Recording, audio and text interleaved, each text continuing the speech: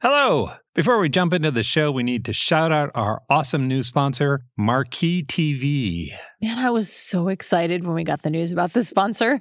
You all might remember from a few weeks ago that I talked about my new Shakespeare project, where I'm learning everything I can about Macbeth. It felt like we said the name Shakespeare out loud and the Marquee people appeared and said, we gotcha. It really did. Yeah. In case you're not familiar, Marquee TV is a streaming service. They have theater, ballet, opera, documentaries. There's a bunch of behind-the-scenes content of productions. Basically, it's a fun way to nerd out about the arts. Yeah, it's a streaming service that will take you to the best theaters in the world from the comfort of your own sofa. I've already added so many things to our watch list. Did you know there's a ballet based on the works of Beatrix Potter? I did. They've got a little preview video of somebody dancing around in a rabbit costume. Peter Rabbit doing ballet. I also added a few hip-hop dance shows just to balance out the dancing bunnies. Yeah, hip-hopera. That's what they call it. They do. It's so fun. Yeah. Mozart's Requiem from the London Philharmonic Orchestra and a bunch of Shakespeare plays, including Richard II, starring my pretend best friend, David Tennant. And Judi Dench talking about her long relationship with Shakespeare in a master class. Yeah, I love Judi Dench. Sure. But David Tennant. Yeah, that's quite a battle there. Okay, there's a special deal for our listeners. Marquee TV is offering 3 months of their service for 99 cents. You get 3 months of all of this good stuff for 99 cents. Yeah. With the code SSOP. That cost seems absurdly low to me. Like, first, I expected it to be much higher given the quality of the content, but also 99 cents. You can't park next to a theater for 99 cents. Accurate. Also, if you watch Marquee TV, you get to see these shows maybe wearing your pajamas and hanging out with your cat or your dog. Yeah. It's a good way to sort of indulge your own curiosity. You can see all the performances of Hamlet, or maybe the first 15 minutes of all of the performances of Hamlet, and you don't have to rope your friends and family into all of that. Or you could watch Richard II over and over and over and over. What's the best angle for David Tennant in Richard II? Trick question. All of them.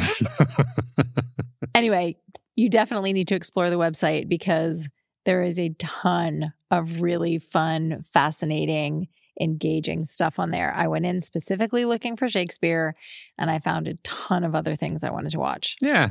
You can keep up with what they're doing on social media at Marquee Arts TV. You can visit their website at marquee.tv. That's marquee.tv to get 3 months of their service for just 99 cents with the promo code SSOP. Bring the arts home with Marquee TV. And now, the show. Coming up, a cunning mystery set on a train in Australia. A graphic novel about a punk band lost in time. Plus, our distraction of the week. I'm Mel. I'm Dave. This is the Library of Lost Time. I eat up closed circle mysteries like popcorn. And if they're set on a train, it's like having just the right amount of salt and extra butter. Accurate. That's I'm feeling true. a little snacky today. Yeah. So I am predisposed to like the new novel, Everyone on This Train is a Suspect by Benjamin Stevenson. That's a great title. The cover is really, really cute too. I urge you to take a look at the cover of that book. Benjamin Stevenson is well known in Australia as a stand-up comedian. And his 2022 book, Everyone in My Family Has Killed Someone, was a massive hit. It was published in 26 countries, and it's in the works as an HBO series. That story is an homage and a send-up of Golden Age murder mystery tropes. It has a very cheeky narrator who breaks the fourth wall and speaks directly to the reader. That narrator's name is Ernest Cunningham. He's an author, and he's back for this sequel. Oh, that's fun. And the conceit of this book is that the novel he wrote about the murder in Everyone in My Family Has Killed Someone has made him so famous, he's been invited to a prestigious writers' festival aboard a famous train that runs between Darwin in the north and Adelaide in the south in Australia. That sounds fantastic. It's a lot of meta story. Yeah. It's really fun. Yeah. He's joined on board by crime-writing luminaries, including a forensic science writer, a writer of literary mysteries, a best-selling mystery author, a psychological suspense writer, and the author of legal thrillers. So in short, they are all experts in murder. How to write a murder, how to investigate a murder, how to get away with murder. This sounds like it might be based on an event that the author lived through. You think he was on a train and there was a murder? I think he was gathered with other murder writers and had this thought about, what if somebody here killed somebody? Yeah, it's a good one. Yeah, and then set it on a train because it's fun. So, of course, one of them winds up dead. Yep. And the others, including the narrator Ernest, turn detective, but they're also all suspects. I love a voicey narrator. And this guy is the voiciest of voicey narrators. He has a lot of personality, and he's quite cagey with his exposition. Before the murder in this book takes place, he warns that a comma will be a pivotal clue. Wow. Kirkus wrote, "It's not for everyone, but if you want to read a supercharged meta pastiche like this is exactly the one to read." Based on that description, I think you'll know if the book is right for you. It feels very right for me. It's Everyone on This Train is a Suspect by Benjamin Stevenson. If you like books set on trains, there are fantastic train books in our Strong Sense of Place episode, Trains, Better Than Planes and Cars, Fight Me. I'll put a link to that episode in the show notes. Nate Powell was the first graphic novelist to win a National Book Award. He won for the last book in the March series. That is an autobiography of the civil rights leader and U.S. Congressman John Lewis. March is a strong argument for the strength of graphic novels. It shows Lewis's life and the ideas that inspired him succinctly and powerfully, and it combines sort of a movie's brevity and punch with a novel's character study. I feel like nonfiction graphic novels kind of bridge the gap for me between kids' history books and biographies and adult biographies, because I love the storytelling in kids' history books, but they don't have enough depth for me. Right. But adult biographies are often so packed with dates and names that they kind of lose the storytelling aspect. Right. They wander into scholarly. Yes. But graphic novels, Yeah. nonfiction graphic novels, what do we call nonfiction graphic novels? That's right now what we call them, which is unfortunate. It's contradictory. It is. Anyway, I love them, no matter what they're called. Yeah. Nate Powell's next book just came out this week. It's called Fall Through, and it's the story of a punk band from Arkansas. They have a song that fractures time. Whoa. Yeah. Every time they play the song, they wind up in a slightly alternate world. That is amazing. Yeah. Each world is one where the legend of the band exists, but they themselves have never been. The book is said to be a tribute to the punk, rocking all night and sleeping on the floor lifestyle with a bit of something like Russian Doll or Groundhog Day. Powell is writing from the heart on this one. He is a punk musician from Little Rock who once owned a record label. Oh, that's so cool. Yeah. If you're curious about what the work looks like, there are a few pages posted on Amazon, and we'll link to them.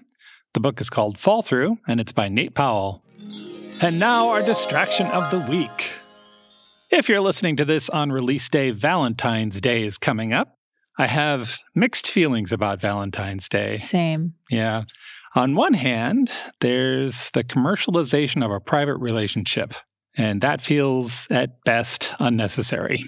That made you sound really unfun, Dave, I'm just going to say. But go on. I'm going to try to make it up. But before that, Valentine's Day can also make people who are either not in relationships or are in poor relationships feel inadequate about who they are and where they are in their lives, and I am categorically against that. I am too. Yeah. That's nonsense, making people feel bad about that. Yeah. But on the other hand, I am in favor of having a day that celebrates love of all kinds. I believe that love is why we're here.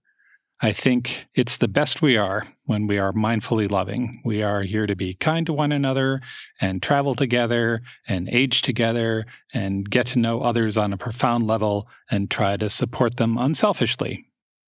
I'm not sure how I feel about the Yogi Ram Dass, but he said, "We are all just walking each other home." And that has stuck with me since I heard it. It's nice to recognize that every day, but if we need to pull out a special day for love, that seems okay to me. I feel like you just made a really good argument for Valentine's Day. Well, I'm wondering if Valentine's Day is kind of in the approach. I bring all of that up so that I have an excuse to read you a poem I found a couple of weeks ago. This poem is by Matthew Olsman. He was born in Detroit, and he now teaches at Dartmouth in New Hampshire, along with his wife, Vivi Francis. I don't know much about him. I looked around on the net to sort of find his stuff. All I found was his work. Based on what I've read that he's written, I feel like we would be friends if we found ourselves going to the same bookstore or coffee shop regularly. He is the author of 3 poetry books, and this is from his first book. This is a poem called Mountain Dew Commercial Disguised as a Love Poem. So here's what I've got.